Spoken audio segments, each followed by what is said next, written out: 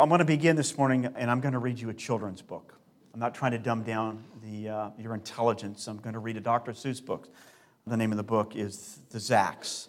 So if you're young and you may not know who Dr. Seuss was a children's author. He wrote in rhyme, and he wrote these books about life circumstances and values and things like that. And so what I want to do is I want to read the Zacks, and I want you to listen, and I want you to hear the words of this book, but also there's a theme, there's a message here, right? So he's writing this so children would read this, either that or maybe parents would read this. So let me just read it. It won't take long, a couple of minutes. Here we go. One day making tracks in the prairie of Prax came a north-going Zacks and a south-going Zacks. And it happened that both of them came to a place where they bumped. There they stood, foot to foot, face to face. Look here now, the north-going Zacks said.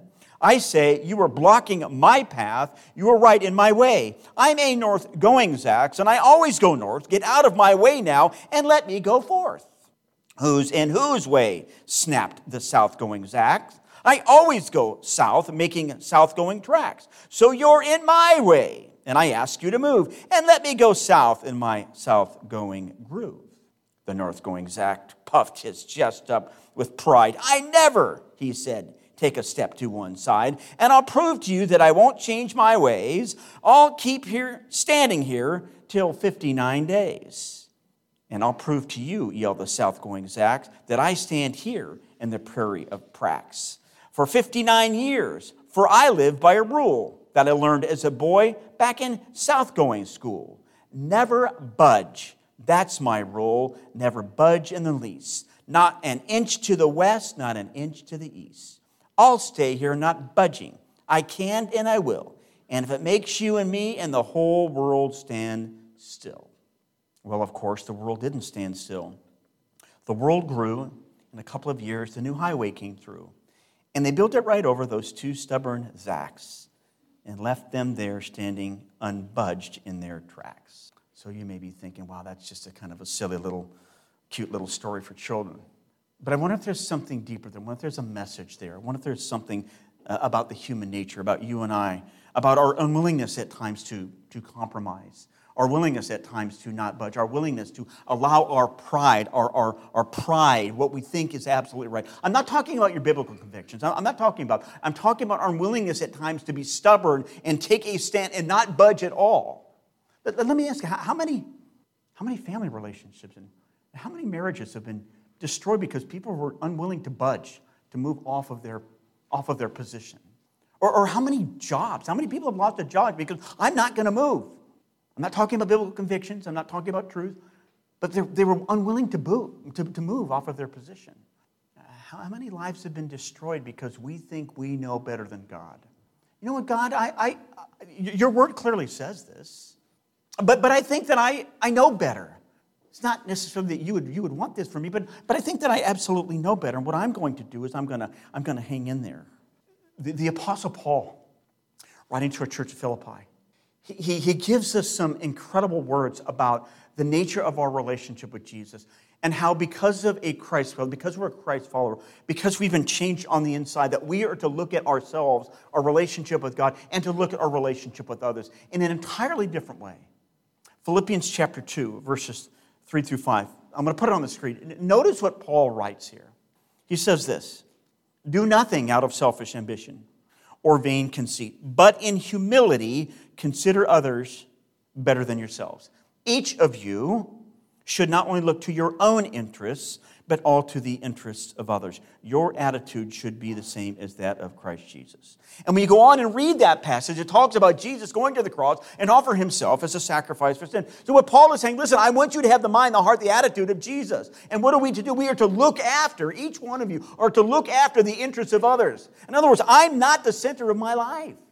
Jesus is the center of my life.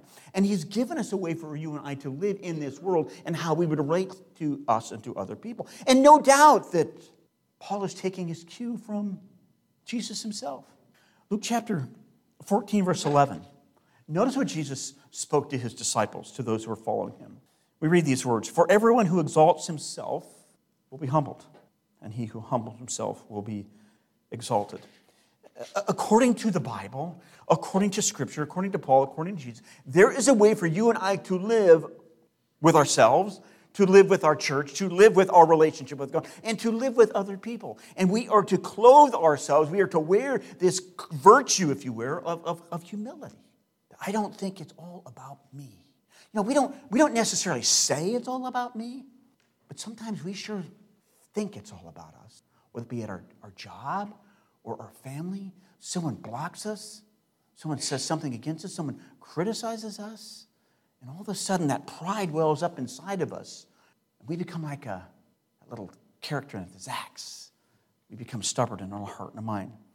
And what we have this morning is this. We have a passage from a guy whose life has radically been changed, Peter. I love this guy. I can't wait to get to heaven. I mean, there's a lot of characters that we all want to talk to, right? I can't wait to get to heaven and talk to Peter. Peter, what was it like to walk on water? What was it like? What happened? What'd you do?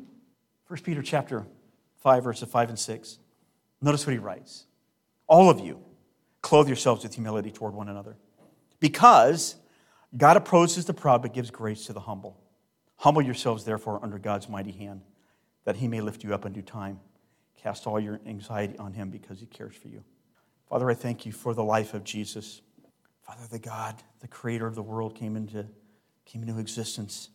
Father, he lived and he conquered Satan, and he conquered life, and he conquered our hearts with the words that he would speak to us. Then he went to a cross and offered himself as a sacrifice so that we could live forever with you, Lord. Father, thank you for that. Thank you for the promises. And Father, now as we live in this world and as we fight against this world and we wage war, Father, we want to do so in a way that aligns our hearts and our minds with your principles. And Father, I pray that you'd speak to us this morning of the nature and the character of who you are and how you would have us to live today with humility. So, Father, I thank you for that, and I ask that you would open our eyes, that we would see the beauty of Jesus this morning through the eyes of Peter. And I ask this in Christ's name. Amen. So before we get to the text, I just want to remind you a little bit about the guy who we're talking about here. Peter was called by Jesus, he and 11 others, to call to follow him. And that's what he did. He followed Jesus. They followed Jesus for about 3.5 years. Jesus had actually changed his name to Peter, which means rock. And he said, listen, I'm going to change your name. And what you're going to do is you're going to have a foundational role in the message of Jesus, not just to the Gentiles, but the Jews. You and your life and your teaching and your preaching, you're going to have a foundational role in bringing the absolute message of Jesus Christ to these other people. He didn't understand it, but that's what God was going to do. So God was going to use it.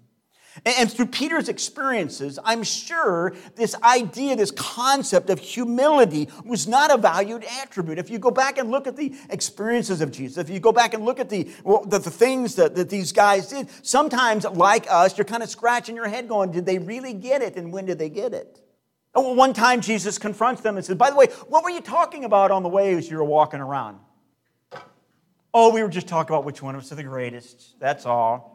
You've done some miracles, but we're just talking about which one of us is the greatest.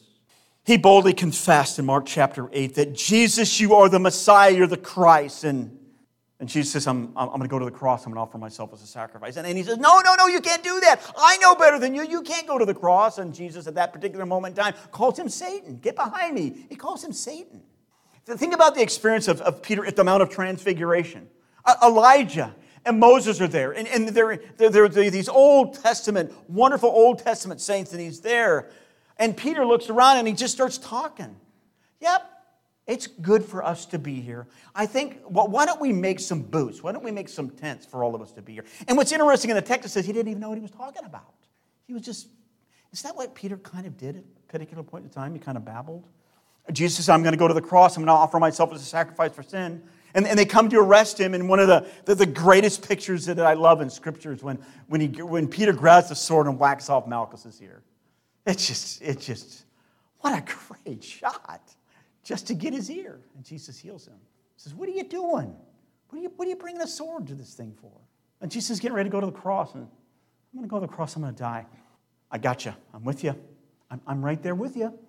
If everyone else walks away from you, it's me. I'm right there. And we know the story. He walks away and he says, I don't know you. I don't know you. I don't know you. He denies the association. And the reason I bring this up is because we have these beautiful, First Peter, we have these beautiful words from Peter about how his life has radically been changed, about maybe how he was prideful and puffed up and how he had all these wonderful experiences, but God humbled him and gave him an understanding, an idea that you can't live this life by yourself, that you need to give yourselves to me and allow me to work through you in the ins and outs, ups and downs, difficulties and challenges of life. And so we have a beautiful picture of a man whose life has been changed. And now he says, church, you people who are scattered, you people all over Asia Minor, what I want you to do and I want you to understand is this. You need to be humble. You need to clothe yourselves with a quality that maybe a lot of people in our culture don't think is very, very worthy. And it's humility. And that's kind of where we're going to go. I want to just see two principles from this text. Number one, humility is something that we got to wear. And humility is an action that we give. It's a faith that we display. So that's where we're going. Two really, really simple principles there. Humility is an attitude that we are. Look at verse 5. 1 Peter chapter 5, verse. All of you clothe yourselves with humility toward one another. Well, what's interesting is that Paul's trying to get everybody's attention here. If you go back right before this, he's talked to elders and he's talked to young men. And now he says, listen, I want all of you. In other words, this is not just for a select group of people. It's not just for the elders. It's not just for the young men or the older men in the church. All of you. He points back to chapter 3, verse 8, where he talks about all of you to walk in harmony. All of you love one another. In other words, he wants to preserve the absolute unity of the church and how we would walk and how we would relate to each other. How we would view each other in relationship to each other. And the word humility has this idea of this. It means to be really low. I mean, kind of low on the ground. So I'm low. It's not about my value. It's not about my value at all. I can be low and still have incredible value.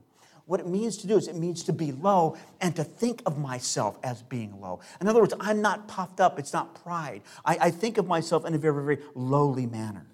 I am modest in my thinking. I'm unassuming in behavior. I have this humble attitude. I understand and know who I am in light of God's goodness, in light of God's grace. But what I want to do is I want to put myself down here. Because when I'm down here, almost all the time, when I'm down this low, what am I doing? I'm looking up. I'm looking up. I'm looking up to who God is. And it's interesting, the text talks about God lifting us up when we're looking up. And I would imagine at this particular point in time, humility was not something that was very, very valued. I mean, do you have a problem with pride and humility? You have a problem with pride? Oh, how do you kill pride? How do you crucify pride? How do you kill this desire in myself to think that I'm better than other people, that I can do this job better, that I'm smarter than other people, I have more experience? I would imagine we are just like the Zacks. Sometimes we're stubborn and we think that we know better. With our family, we know better with another person. We know better with other people. You realize that this concept of humility was not a value that was lifted up at that particular point in time. It wasn't a value that was highly esteemed in their culture. Humility had the idea of being humiliated or debased or chastised. In other words, it was a negative connotation to humility. That normally comes when something has happened in your life and you feel like you've been humiliated. So it wasn't necessarily a value.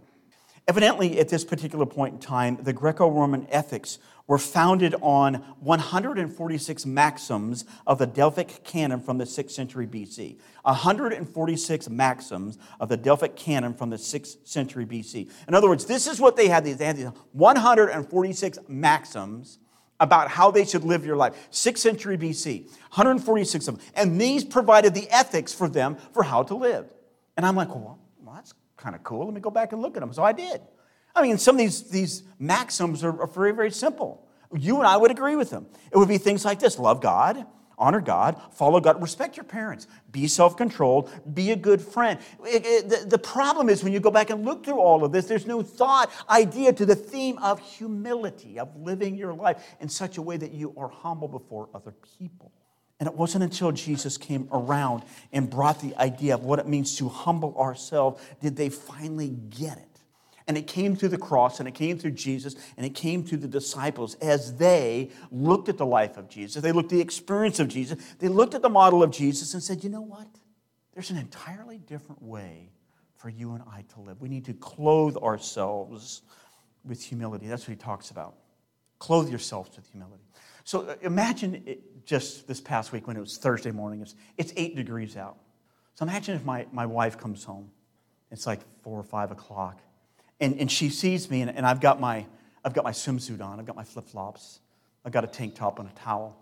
And I'm walking out past her, and she goes, "Where are you going?" "Oh, I'm just going to go out back. I'm going to go sit on one of the lounge chairs out back." It's 8 degrees outside. Are you crazy? What is going on in your head? Imagine if I were to do that. She would probably have me committed. One of the many times she would probably have me committed. Well, you would never do that. Why? Because it's not appropriate. That's not the timing of it. It's too cold outside. And what Peter is saying is, listen, what you and I need to realize, there's an appropriate way for you and I to live. We need to clothe ourselves with humility. We need to be dressed appropriately. I think we have the image of a first century servant. A first century servant, what they would do, they would wrap an apron or something around themselves. They would don the apron, they would put it on, and then they would go and they would be the servant. And some of them would tuck maybe a red rag or red something, scarf, something red in their belt, and they would be able to be identified from a freeman as a slave, as someone who's come. And that's what they do. They take this apron, they put on the apron, with the idea that my job, my responsibility, I'm going to clothe myself with the responsibility of serving other people. It's a picture of a servant. I wonder, as Peter's writing this, or as he's giving this information to Mark, the guy who probably wrote this, I wonder if he's writing this, he has this pause. He goes, wow. I wonder if there's a picture of Jesus here. I wonder if there's an image of Jesus. Can I look back in the life and my experiences with Jesus, and can I pick a time when I saw maybe the servant doing something, Jesus, the servant, living and acting in such a way that's very different? And maybe he would go back to John chapter 13, the experience of Jesus that's recorded in John chapter 13, about Jesus and the last night together with the disciples.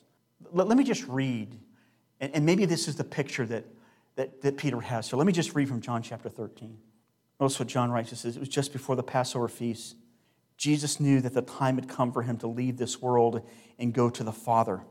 Having loved his own who were in the world, he now showed them the full extent of his love. Okay, what he's going to do is he's going to give them an example of what does love look like. The evening meal was being served, and the devil had already prompted Judas Iscariot, son of Simon, to betray him. So you have the devil, you have Judas. I mean, what a mess of a circumstances here. Verse 3, Jesus knew that the Father had put all things under his power. All things under his power. And that it had come from God, and that he was returning to God. So that he got up from the meal, took off his outer clothing, and wrapped a towel around his waist. After that, he poured water into a basin, and he began to wash his disciples' feet, drying them with a towel that was wrapped around them. What I believe we have is an incredible picture of a servant, of humility, of the one who came, the creator of the world, who came to this earth. And he's sitting around, he's got the betrayer in the context, he's getting ready to go to death, and he wraps himself with this apron, and he goes and he begins to wash the disciples' feet. And then we have the example, we have the application of the lesson in John chapter 13, verse 14. I'm going to put it on the screen here. Notice what Jesus said. Application. Now that I, your Lord and teacher, have washed your feet, you also should wash one another's feet. I have set you an example that you should do as I have done for you. I tell you the truth, no servant is greater than his master, nor the messenger greater than the one who was sent. Now that what? Now that you know these things, you will be blessed if you do them. God comes and he gives them an example of what it means to put an apron around himself and to serve other people. In one of the lowliest, humbling circumstances, he washes the disciples' feet and affirms his love for them. I wonder if that's the kind of attitude that you and I are supposed to have, this humble attitude in our relationship with our family members, in our relationship with the people around us. This is not necessarily all about us, but God has redeemed me. God has changed me. God has changed me on the inside so that I have this opportunity, this value to care for other people with a virtue of humility. In other words, what we do is we take our cue for humility from the life of Jesus, from the example of Jesus, for what he's done for us. And if you don't think that this virtue is important, notice what Peter writes in verse 3. God opposes the proud, but gives grace to the humble. Now, this is a quote from Proverbs chapter 3, verse 34. Now, I don't know about you. I don't ever want to be in opposition to God. I don't. Do you? I don't think any of us do. I don't think any of us would stand in front of God and say, God, I don't want to do this. We would not look in the face of Jesus and say, Jesus, I don't want to do this. We may do that in the way that we respond at times. All of us rebel in our hearts. But I don't think that we want to actively say, I want to oppose myself, put my hand against God and say, stop, because I'm not responding, clothing myself with this quality of humility. Proverbs chapter 16, verse 5 says this, the Lord detests all the proud of heart. Be sure of this, they will not go unpunished. Think back in your Bible lessons. Who did God humble? Pharaoh. God humbled King Saul. God humbled King David. God humbled Nebuchadnezzar, Jezebel, Balaam, King Herod. We talked about this morning in our first hour class. You want a horrific example of how pride destroys a person? Go back and read the example of Haman in the book of Esther. His pride, his wanting to be exalted, his wanting to be lifted up, his wanting to be recognized, destroyed him on the inside. The Bible says this, God is opposed to the proud, but gives grace to the humble. A couple of quotes. C.S. Lewis said this, pride is ruthless, sleepless, unsmiling concentration on self. Doesn't matter what's going on, the way that I look at my life, the way that I look at my job and my relationship, I look at through the eyes of myself. What is good for me? And isn't that kind of what's going on in our culture today? Live for yourself. Do live out your authentic self, whatever that may be. Man, I don't want to live with my authentic self. I know what a dirty, rotten sinner I am. And I know from experience how pride destroys us on the inside. William Shakespeare said this, he that is proud eats himself up. Pride is his own glass, his own trumpet, his own chronicle. Isn't that really, really interesting? We know and see and experience how pride laying down deep inside of us can destroy us in a way that nothing else can. God redeems us, and he wants us to be people who would clothe themselves with the very act of humility, taking our cue from the life and the message of Jesus, and humbly serving my spouse, serving my family, serving my church, serving the people around us. Am I willing to do that? Am I willing to look at myself? Am I willing to look at my value? Am I willing to look at my job in that way? Do you realize that humility, the way that I look at myself in my job position, is a value that's been radically changed over the last couple of years, that people want humility exhibited in those they work with? In 2015, the Wall Street Journal did an article, and the name of the article was this, The Case for Humble Executives. Now, I realized this a couple of years ago, but they write about this idea of humility and how organizations are looking for leaders, executives who display humility. And this is what the article highlights. Among executives, humility is the flavor de jour, said Fred Husson, a former CEO of Shearing Plow Corporation and author of a book on leadership. Companies increasingly prize humble leaders because they listen well, they admit their mistakes, and they share the limelight. Recruiters and coaches have said. The servant leadership model promotes collaboration, says Dale E. Jones, Chief Executive of Recruiters for Diversified Search. He's saying what executives, what people in the business world are looking for are servant leaders. That's right out of the Bible, because they're willing to admit their mistakes. They're willing to collaborate. They're willing to humble themselves to the opinions of others.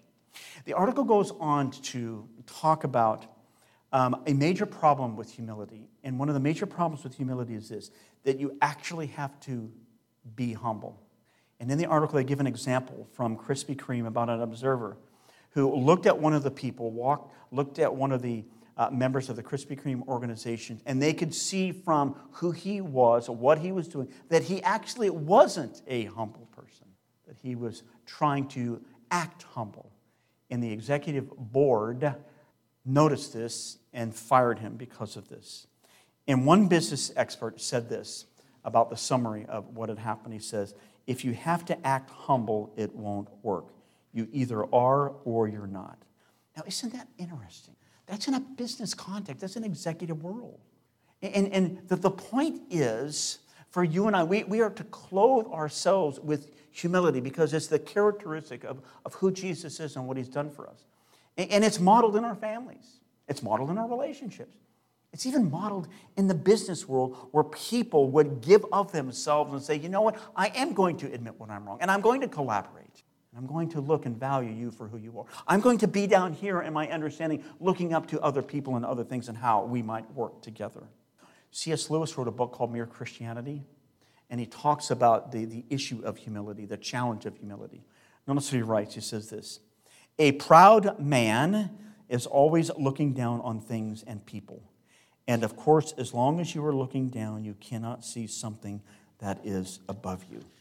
And what Peter is simply writing to the people here, he understands and knows the context of their life. Go back and look at chapter 1. He calls them aliens and strangers. He says, listen, I know that you are aliens and strangers. I know that you are separate. I know that your values are absolutely different. And I know that you're going through a very fiery ordeal. You're going through difficulties. You're going through challenges in life. What I want you to do is to exhibit humility toward one another and live with humility toward one another.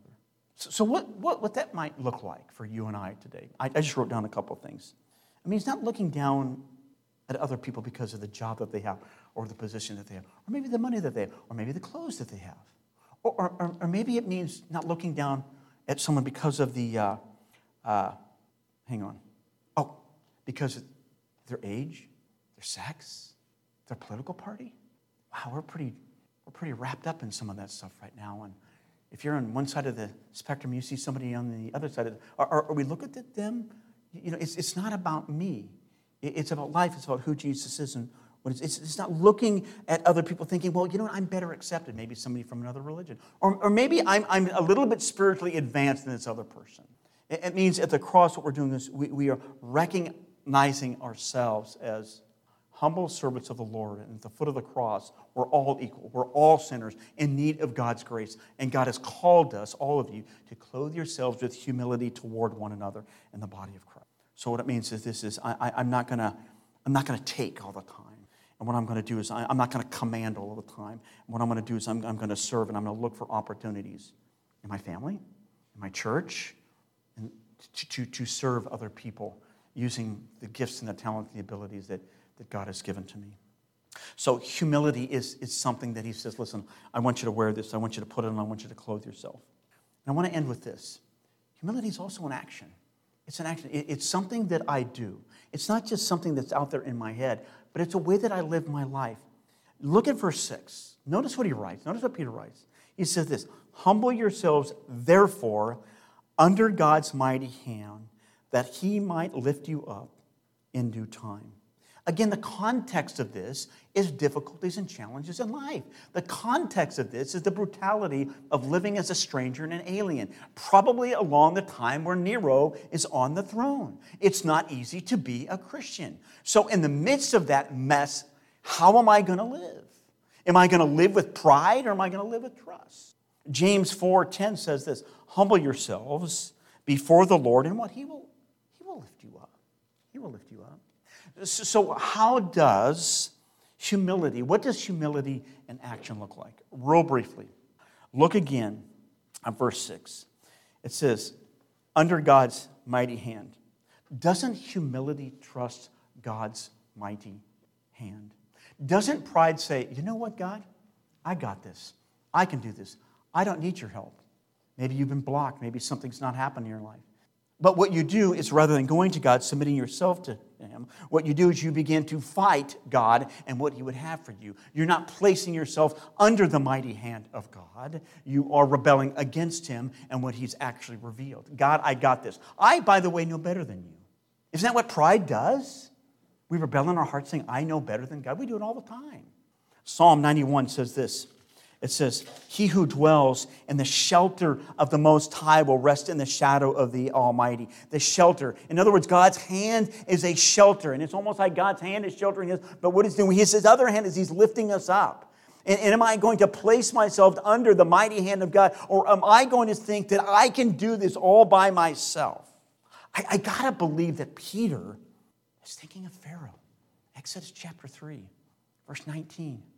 God says to Moses, listen, unless a compelling force doesn't come, unless somebody comes against him, unless I show him my mighty power, nothing's going to happen.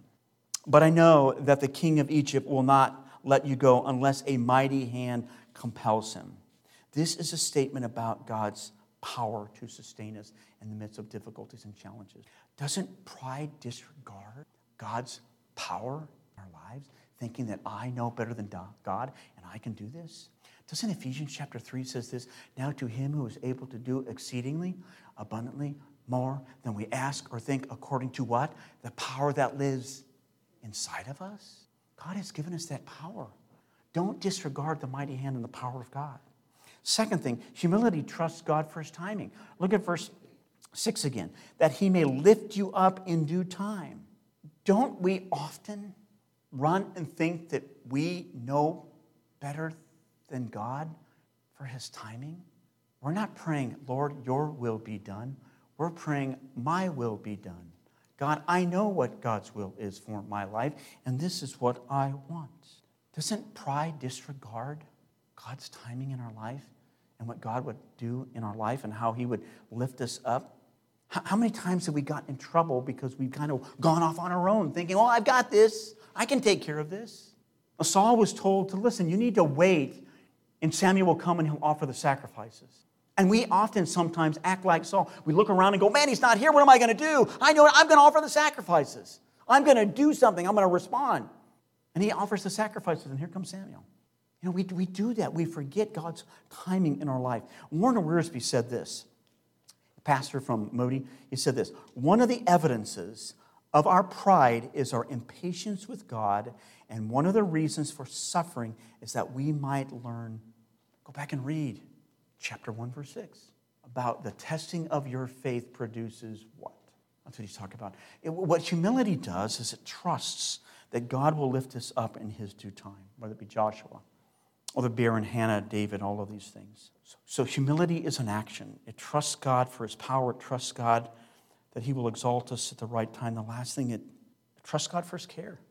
Listen, when life is difficult and life is messed up, one of the first things we do is we think that God doesn't care for us. We're like the psalmist. Lord, how long? What's going on? How long? What is going on in my life? I don't get it. Doesn't pride question whether God cares for us or not? Notice what the text says. Cast all your anxiety on him because he cares for you. All of the stuff, the anxiety. By the way, what is anxiety? What is worry? Isn't that disregard for who God is and what he's done for us? Isn't that what it is? I can't trust God because of the big things in my life. So I'm just going to put them in a backpack and I'm going to walk around like this, trying to carry myself. And he says, listen, take those off and cast them on the Lord. Why? Because he cares for you. Listen, you may not know the circumstances of your life. You may not know all of the things going on, but do not disregard the fact that God cares for you. God cares for you, and he knows more about your life than anyone else, and he knows the very hairs on your head are numbered, and he knows when the sparrow falls. Why? Because God cares for you.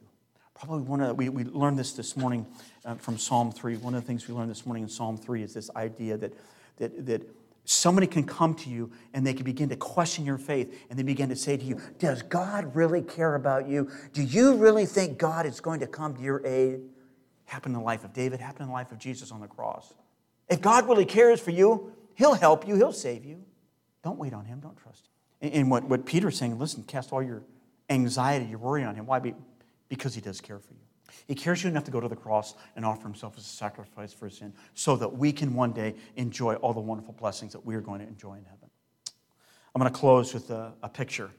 And my wife and I went to Israel a bunch of years ago, and there's a picture in the Church of the Nativity. And everything used to be a little bit higher, but a lot of times they would come into the city, then the horses would come in through the doors, and they would go and they'd wreck all of the things that were going on, the Church of Nativity and all the things that were going on inside this cathedral. So what they did was they built it. And see what happens is you got to come in, you got to build, you got to bend down. And it's a picture of humility. It's a picture of us humbling ourselves before the character, the nature of God, and acknowledging who He is and what He's done for us and going to the cross for us. So previously, I quoted Philippians chapter 2. I want to just end by giving you the rest of Philippians chapter 2. And it's referencing the life of Jesus and the humility that He's displayed to us and why we should emulate His life.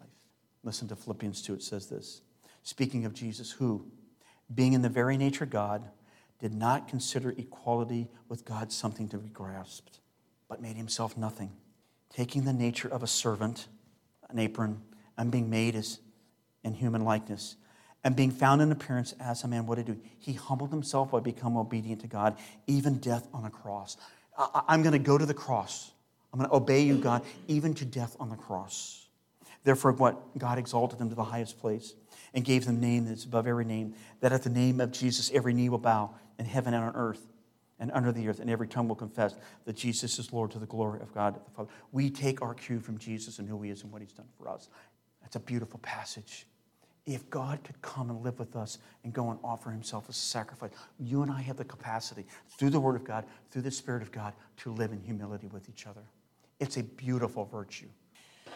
On Thursday morning, they had a service for a guy by the name of Dave Rittenhouse. And I heard a number of times, he's one of our missionaries at Transworld Radio.